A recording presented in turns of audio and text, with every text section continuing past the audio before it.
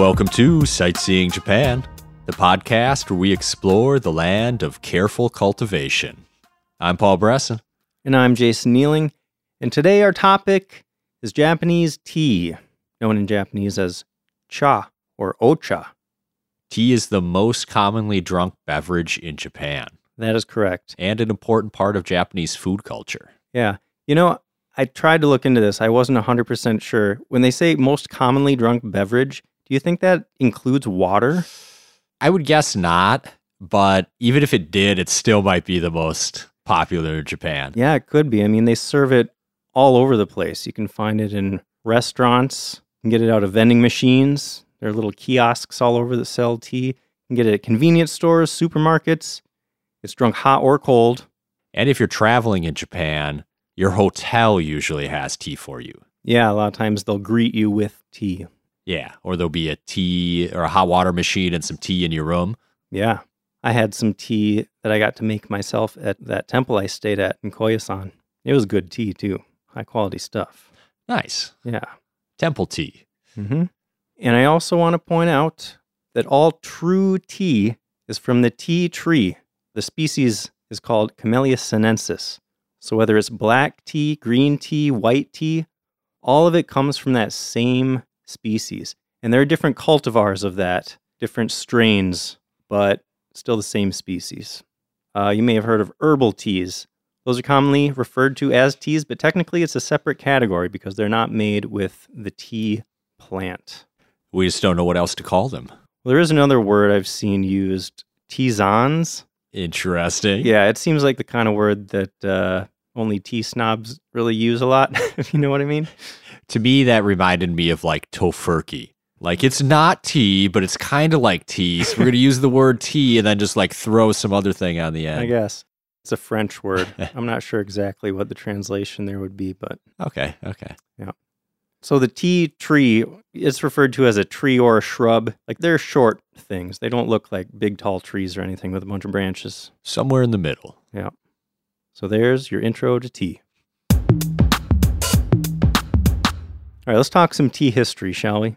History time, my favorite. I know it is. So when did tea first come to Japan? Sounds like it was somewhere in the 700s to the 800s, and from China, of course. And at first, when it first came to Japan, it was a luxury product, only available to priests, noblemen, very rich people, and it was seen as a medicinal drink. Yeah, it still kind of is. Yeah, I mean, it's known for having a ton of health benefits, and people are told to drink tea when they have like a cold or something even.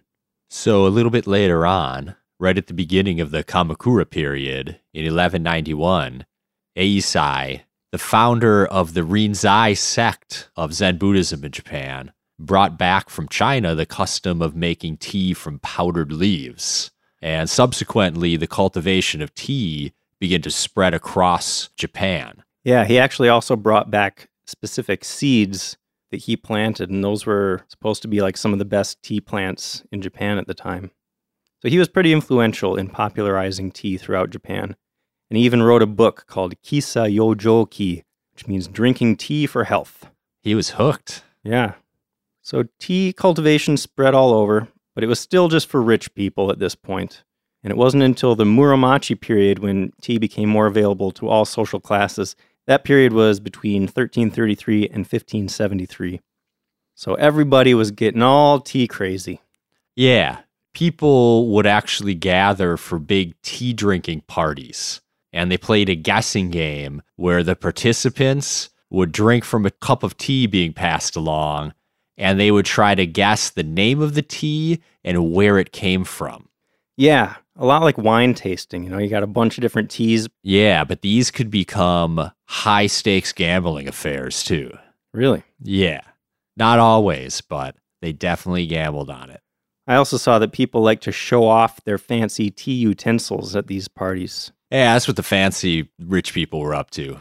Yeah. Like in the bamboo episode, we talked about the bamboo scoops that the tea masters had. There are a bunch of little tea brewing paraphernalia sort of things that people would collect. And some people started having more refined parties with much more emphasis on etiquette and spirituality. So you'd hold it in a small room with just a few people, very intimate, sort of more formal thing. And this was the origins of the famous Japanese tea ceremony. Yeah, and it almost gets me thinking that it might be a reaction to the fact that they were having these rowdy tea tasting parties, that it's like, yeah, that's not really for me. Let's go do something quiet with just a couple people. Yeah, I It could kind of see that. became the reaction to that, to give people a different choice. Sure. Nowadays, there are tons of different types of tea in Japan, and tea is, like we said, the most commonly drunk beverage. Very popular. So what's special about Japanese tea? What makes it different from other types of tea? Well, you may be familiar with black tea. That's pretty popular in the West, I would say. The UK is all about tea, right? They drink types of black tea, right? Oh, yeah. And black tea is black because it is oxidized. So the tea, when it's exposed to air, over time it oxidizes. That's what turns it black. That's why when you brew it, you have a very dark liquid. But almost all tea in Japan is a type of green tea. So green tea, when you brew it, it's green. And the leaves also look green when you buy them and you look at them. And the reason they stay green is because Japanese green tea is steamed, and that stops the oxidation process. So that really changes the flavor a lot. Very different from black tea. It's going to be kind of grassier, fresher, lighter. I feel like it retains more of its original character like it would have had when it was still on the plant, you know? I think that's fair. So ryokucha is the Japanese word for green tea, but there are a bunch of different types, and they vary in the way that they're cultivated and the way that they're processed. So green teas are by far, you said, more popular in Japan. Yep. What's the most popular green tea? Well, more than 80% of the green tea processed in Japan results in something called sencha. Sencha is the most popular and widely consumed green tea in Japan. It's kind of an everyday tea. A lot of people drink several cups every single day. And the way sencha is made is that the uppermost buds and leaves from the tea plant are plucked, which usually happens by machine these days, but there are still people, different places in Japan, that pick tea by hand. That stuff can get pretty expensive. But once they're picked, and this can happen several times in a growing season, like you said, it's steamed to prevent the oxidation. And that steaming is also what makes it different from Chinese green tea. In China, they would pan fry the tea instead of steaming it. So once the tea is steamed, it is then progressively dried and rolled until you end up with these little fine sticks, they kind of look like. And once they're put in water, they expand, and you can tell that they are actually the rolled up leaves of the plant. And again, with this drying and rolling, that's usually done by machine these days, but that can also be done by hand, and there are still places that do that, but it's going to be quite a bit more expensive. So the highest quality tea every year is the tea that's picked on first flush, which is the very first picking of the year, which happens on a very specific date. That's called Hachiju Hachiya, which is the 88th day after the first day of spring. Cool. So every year, that's when they first go and pick tea, and the very best sencha is going to come from that harvest. Yeah, because it's had the entire winter to kind of store up all those nutrients, and it's pushing all those out into those very first leaves. Tea can also be made out of later harvests throughout the season, but those are going to grow so much faster that they don't have as much of the nutrients and the flavor chemicals in them. Yeah. Another thing I thought was interesting about sencha is that it's the highest concentration of vitamin C out of any tea per unit weight. It's said if you drink 4 or 5 cups of sencha a day, you get about half your recommended amount of vitamin C. Huh, that's more than I would expect. Yeah, and 4 or 5 cups, I'm not sure if that means like small Japanese teacup or like full-on sized American coffee mug. That's a good question. Because that's a big difference too. But either way, that's a decent amount of vitamin C for being in a tea where you're just absorbing nutrients through you're not even drinking the leaves. Yeah.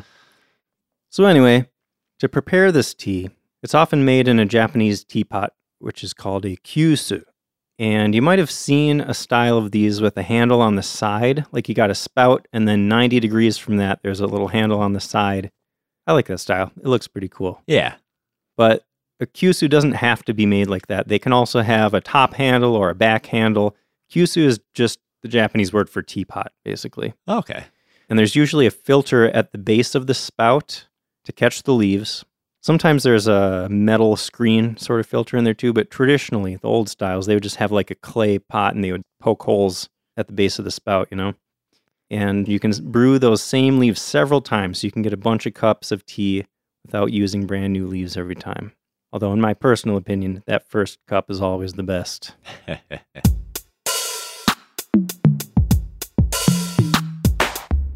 So let's talk about another variety of tea called Gyokuro. Gyokuro is very similar to sencha in the way that it's processed, but the way it's cultivated is a little different. Right, Paul? Yes. So for Gyokuro tea, what they do is for 20 days during the growing process, they shade the tea plants. So they put up a big, large overhead framework of reed screens and rice straw to block out the sun. So this slows down photosynthesis, which results in high levels of an amino acid that's responsible for the full-bodied flavor. So you get the most of that full body flavor as possible. Yeah, I've seen it described as sweeter, mellower, and less bitter than other types of sencha, and that umami flavor. If you do any reading about Gyokuro versus sencha and stuff, you'll see a lot of people mention umami, which is supposed to be a flavor that's kind of hard to describe, but it's a popular concept in Japan. Probably best described as like a savory sort of flavor. And I would say that what I love about these Japanese green teas is that they're full-bodied. Like a lot of types of tea have more of an aroma than they do a taste, especially herbal teas. I feel like they're mostly like drinking hot water, but they smell nice.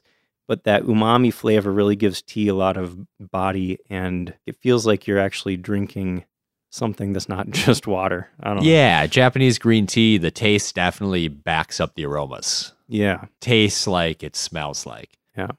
So yeah, that shading is the main thing that makes Gyokuro different. The rest of the processing is the same as sencha, but Gyokuro is considered very high grade and is generally pretty expensive relative to other types of tea. In fact, less than 0.5% of the green tea in Japan becomes Gyokuro. So that's at least part of the reason that it's expensive. I mean, it's expensive because there's less of it around and because of the extra labor that goes into making it. Yeah, the extra labor plus you get less of it. Blocking out the sun, it doesn't grow as quickly. Yeah, good point. And if that wasn't enough, the extra cost, I read that it takes twice as much leaves as sencha to make your tea. So you're going to want to use 1 gram of Gyokuro per fluid ounce of water. Oh, wow. I didn't know that. Yeah. So it's not uncommon to see a 100-gram bag of Gyokuro going for $50 American, which would mean that to make 20 ounces of tea with those leaves, you're going to have to use 20 grams of tea. So that's like $10 for 20 ounces of tea. Wow. It's pretty expensive, right? Yeah. I can't even think of any other liquid that's that expensive. But again, you can use those leaves more than once, so you're really getting more than that much tea, you know. But for that very first super delicious cup, pretty expensive, relatively. Yeah, definitely.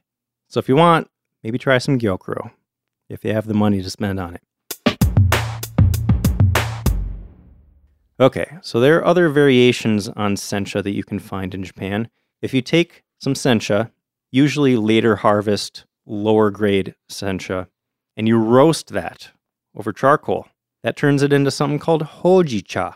It's going to have a more toasty, caramel-like flavor, and that heat burns off most of the caffeine. So hojicha is a very low caffeine type of tea. Good for kids if you don't want to give them a lot of caffeine, or for drinking later in the day. Yeah. Another variation is called genmaicha.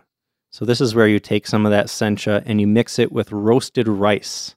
That's going to give it kind of a nutty, popcorny type flavor. And I believe I read that this came about when less affluent people wanted to make tea last longer. You know, originally when tea was available to the masses, it would still be fairly expensive. So if they wanted to They were cutting their green tea with some rice. Yeah, exactly. Yeah, figures, they would figure out how to get rice involved in their tea somehow. Rice is in everything. Yeah. You can also find genmaicha with matcha mixed into it. We'll talk about matcha next, I guess. But then it would be called genmaicha matcha iri. Oh. Genmaicha with matcha in it. So matcha, what is up with matcha? I feel like of all these types of tea, matcha is probably one that people have heard the most about because it's everywhere now. You can get matcha lattes at Starbucks. Yeah. So matcha is made from the same leaves that the gyokuro is, the shaded leaves. Yeah, they're going to shade it for matcha. But they're dried out and milled into a fine powder. Yeah, they're still steamed, so it's still a variety of green tea, just like all this other stuff we've been talking about. But the powder, that's what makes it matcha. And with matcha, it's claimed that it's got additional health benefits. Because you're consuming the actual leaf of the plant, right? You're not just getting the essence coming out into the water. You're actually drinking the leaves in the water. Exactly. You're getting all the non-soluble parts as well. Yeah. So the highest grade of matcha is going to be super bright green. Like it's really impressive looking when you open up a brand new canister of really nice matcha. Yeah, it looks really good. Yeah.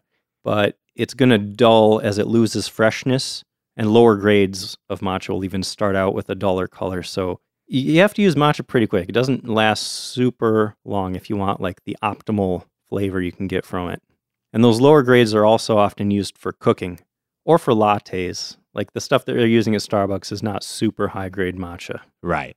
And since this is a powder, it's not prepared the same as all these other types of tea. You're not just steeping it in water. It's going to be mixed into the water, and there are special tools for that. So there's a bamboo whisk called a chasen that you use to whisk the powder into hot water in a bowl. And you can tell if you did it right because the top should be completely covered in these little tiny bubbles. It should be very frothy just from whisking it. Yeah. It does get that frothy look. It makes me really want to drink some tea when I see that. Yeah, it's a really good looking tea. Yeah. And the green color to it is it's just like more green or brighter green than any other green tea, I feel like. Yeah, totally. And that froth on top, it's like you got this bright, light kind of green with the tea mixed in with the air and the water. And then underneath that, you got this really deep, dark green. Yeah, for sure. Good stuff. And like you said, with the more health benefits, more nutrients that you're getting from those leaves, you're also going to get more caffeine. So this is the highest caffeine type of tea. Another reason there's so much caffeine in matcha is because the shading process during the growth of the leaves also makes it a higher concentration of caffeine in the leaves. Okay, so gyokuro is also going to be higher caffeine than other types of sencha, you're saying? Yes, it is. But I heard something that I thought was really interesting, that along with caffeine, there's also elevated levels of something called theanine, which is supposed to have a calming effect on you. So the two combined, the caffeine doesn't hit you as quickly or as suddenly. It doesn't seem to affect you as much. Yeah, I think I saw that theanine is supposed to promote alpha wave production. I'm not sure if there's a lot of science behind that, but it sounds nice. Yeah, it does sound nice. So, and I can attest that I feel like drinking green tea calms me down. Yeah, unscientifically and anecdotally, I would say I don't feel the effects of the caffeine as much. Sure. So speaking of matcha, maybe one of the reasons that matcha is so popular is because it is the type of tea that is used in the famous Japanese tea ceremony. If you're not familiar with the tea ceremony, it is a very formal, structured, almost choreographed, ritualistic type of event where one person prepares tea for their guests in a very small, intimate gathering. But the tea that they use for this tea ceremony is thicker than the matcha you're going to see anywhere else. So normal type of matcha that you'll be served at a tea house or something is called usucha, thin tea. And that's going to have that froth on the top. That's how you'll almost always see matcha. But in the tea ceremony, they make koicha, which is a very thick tea. So there's a much higher ratio of tea to water, and it's supposed to be a thick consistency, almost like honey or melted chocolate. Oh, wow. I didn't know that. Yeah. So there's not going to be any froth. And it's only made with the very highest quality matcha they call ceremonial grade. That sounds good. Yeah, I've never actually done a tea ceremony or tried to make the really thick stuff, but man, that'd be interesting to try for sure. And since it's so thick and matcha is known for being bitter, like it's really important to use the highest quality stuff or it's not going to taste good at all. So the stuff that they use for the ceremony is only made from plants that are over 30 years old. They're supposed to be at the very peak of their flavor Wow. of the whole lifespan of the plant. Wow. Isn't that cool? That's awesome. Yeah. So you're really breaking out the best stuff for your guests when you have a Japanese tea ceremony. So all the stuff we've talked about so far is green tea.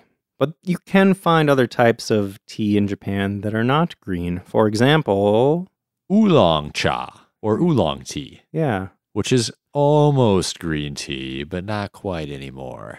Yeah, it's somewhere in between green and black tea. So the tea leaves are left to oxidize, but then at a certain point, they're stopped with either steaming or roasting. And it ends up being a brownish color. So it's not black tea, but it's not green tea anymore either. It comes from China, and it's quite popular all across Japan. And around the world, I'd say. Yeah. I see oolong tea sometimes in the U.S. too. Yeah, absolutely. So what about tea not from tea plants? Yeah, all the stuff we've mentioned so far is actually made from that Camellia sinensis plant. But there are types of tea in Japan that are not true teas. For example, mugicha is popular. That's made from roasted barley. I think this is the one that's really popular iced in the summer. Yes, kids. It is. It's low caffeine content too, so they give it to their kids. There's no caffeine at all, right? This is barley. I don't believe there's caffeine in barley. Correction. There is no caffeine, so they give it to kids. There's another type called soba cha. What's soba cha? Well, you remember soba we talked about in our food episode. Soba... It's buckwheat noodles. Right. So soba cha is made from roasted buckwheat kernels. Ah. Same stuff they use for the noodles. Okay. That's cool. Then you got gobo cha from roasted shavings of the gobo, which is a burdock root. Oh, okay. You know what a burdock is? Yeah. What is it? It's a root. Okay. I'm not super familiar with burdock. I was hoping you had more info. It's than I did. skinny, kind of long, like longer than a carrot, but at least as skinny with like a brown, kind of thick skin on it. Do people use them a lot in the U.S. in cooking or something? I wouldn't say a lot, but people use them, yeah. Okay. I read that it's supposed to have an earthy flavor, similar to mushroom broth. Okay. It looks like it would have earthy flavor. Yeah. Roots usually have a pretty earthy kind of flavor, but I'm curious what that tastes like. I'll have to search that out. This stuff is also supposed to have anti-aging benefits. What? Yeah. Magical mushroom broth. Oh, I just turned 33 the other day. I can't. You're sharing that with No, everyone? I can't. You want me to cut that out? Yeah, cut. I'm not cutting that out. I'm mid-30s now. Midlife crisis. Oh, Paul, it's I'm okay. distraught. You're still glowing with youth, Paul. That's what you say, but I look in the mirror. I see reality. No, it's all in your head, buddy.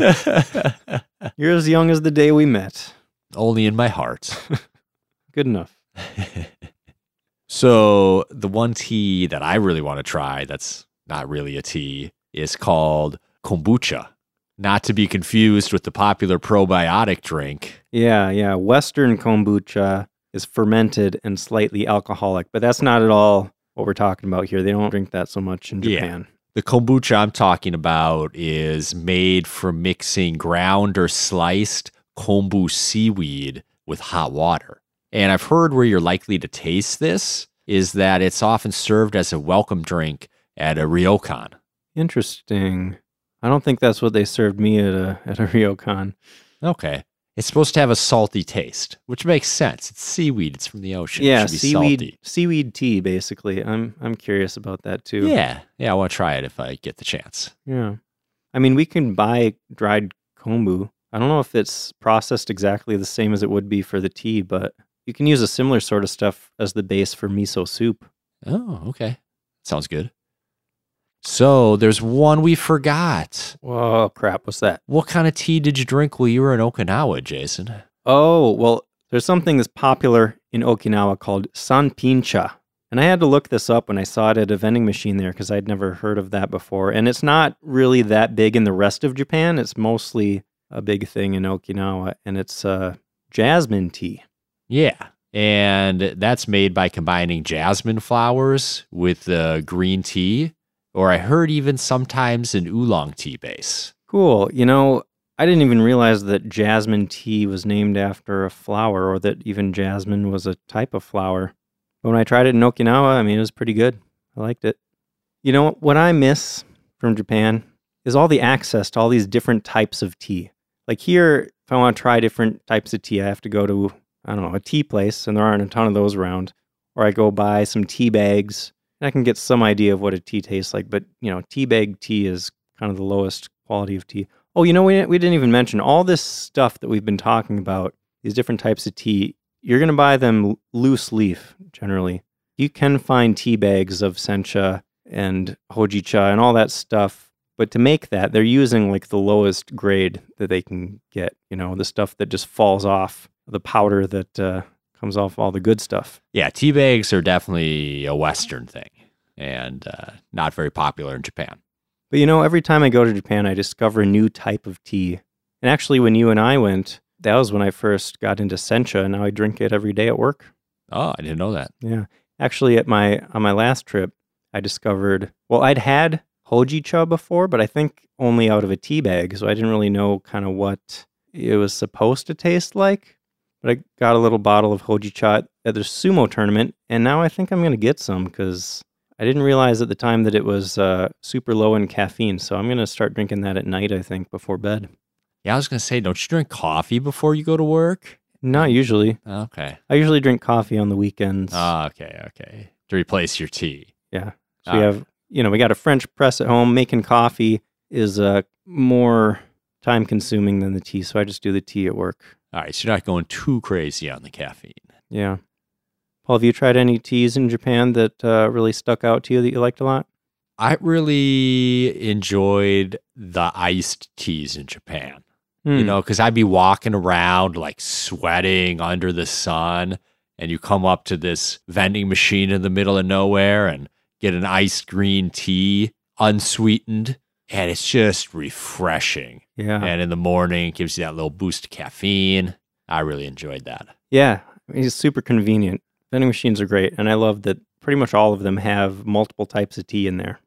Did we mention before you just did now that these teas are generally not sweetened, like at all? I'm not sure if we got to that in the intro or not, but they're, rarely sweetened in Japan. Yeah. But you can find sweetened teas or sweetened iced teas too. They're just not as common. Yeah. And they do have like matcha lattes at cafes and stuff there, but traditionally none of this stuff was sweetened. It's just, the culture is very pure about their tea.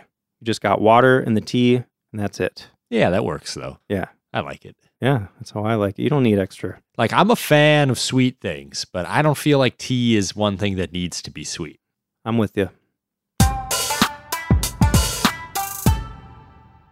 All right, so if you are going to Japan and you want an authentic Japanese tea experience, there are a lot of things you could do. You could visit a tea house. There are a lot of places that will teach you about that tea ceremony. Maybe you can try out that koicha, the super thick matcha. Ooh, that sounds good. Yeah, you could participate. Maybe they'll even teach you all the motions of the tea ceremony. You could visit a tea plantation. There are a bunch of regions known for growing high-quality tea. You could go visit and see how it's grown. I'm sure there are tastings involved in that sort of experience. Yeah. We went to Uji when we were in Japan together. Yeah, known as one of the very best places to grow tea in Japan. And they've got green tea everything there. Yeah, especially so in front of temples and shrines, a lot of times there are these shopping streets. And in Uji, the shopping streets like that, pretty much every store is selling some sort of twist on green tea. Yeah, we stopped in a restaurant and I got green tea soba noodles. Yeah, like noodles actually made with matcha, so they're green. Yeah, the noodles were green, and you could taste the green tea in them. And it's actually funny because I was just trying to find something on the menu that would be vegan. And then these noodles came with a dipping sauce that had dashi in it, which is made from fish. So I couldn't dip my noodles in the sauce. And the lady that was serving us, She noticed. she noticed. She just couldn't comprehend that I wasn't dipping the noodles in the sauce, because you got to dip the noodles in the sauce. It's the best. Yeah, I think at first she thought you didn't know it was there because it had a little lid on it. So she comes over and takes the lid off and is like trying to explain to you in Japanese, you dip the noodles in the sauce. Yeah, I think she thought I just didn't understand what I was supposed to do. Yeah. And she was really trying to get me to do it. And I'm just trying to politely be like, no, I don't want to eat fish. And like the noodles tasted good, but honestly, they weren't that great without a sauce on them. Yeah. It would have been nice to have some soy sauce or something, but it was a good experience getting to try them, and it was kind of fun with the server there. Yeah. It was a little awkward, but In a good way. it was an experience. Yeah. It was a story. She was really nice. Yeah. Yeah. I like experiencing new things. I think I've said that. And that whole street, that shopping street, was full of new things. Like, I mean, we didn't try all this stuff, but they had pancakes with matcha powder sprinkled on top of them. They had matcha wine, like all sorts of alcoholic beverages with green tea in them somehow. Yeah, I'd like to try the wine sometime. Yeah. I don't know, all sorts of stuff. And of course, they were selling different types of green tea and matcha and like really high quality stuff. Yeah, I took some green tea home with me to make some iced tea with. Mm-hmm. It was good. Yeah, Uji's got some good stuff. And if you want to try Japanese tea without going to Japan, there are plenty of places where you can buy it. You can find green tea on Amazon and in grocery stores and at local tea shops, but don't buy from there. Don't do it. No? No, because Japanese tea is not super popular in the US, so a lot of those teas just end up sitting on shelves for a really long time. And when you actually buy it, you're not getting fresh tea. You're not getting the flavors that it's supposed to have. So what I would recommend is buy your tea from a website that sends it to you directly from Japan. You can make sure that you're getting super fresh stuff. And it's even going to be cheaper generally because that stuff that they're selling on the shelves at your grocery store or whatever is imported and marked up. And, you know, again, it just sits there for a long time. So not a great value. The website I use is called ocha.com. O-CHA.com. They have all sorts of tea. They'll tell you where it's from.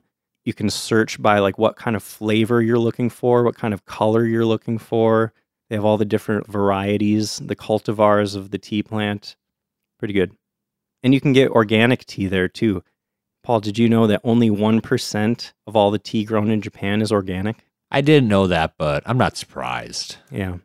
So yeah, I recommend ocha.com. There are a bunch of other websites, though, that'll send it to you directly from Japan, and I definitely would recommend looking those up if you're interested in trying some of this stuff out. And some of them will also have like little gift packs or sampler packs, so you can try small quantities of a bunch of different kinds to see what you like. Yeah, that's a good idea if you're just getting into it. Yeah. All right. I think that's all I got on tea in Japan. Me too. Guess that's the end of the episode. Join us on the next episode where we talk about samurai, Japanese warriors. The coolest warriors. Who can deny that samurai were super, super cool looking? I don't think there are warriors in human history that looked cooler than samurai. Don't you think? There's some other pretty cool ones, but cooler? Yeah, that'd be a stretch. Yeah. All right. Well, if you want to see some cool pictures, check out our Instagram, SJP Podcast. And if you want to reach out to us, send us an email to feedback@sightseeingjapanpodcast.com. Thanks for listening, and we'll see you next time.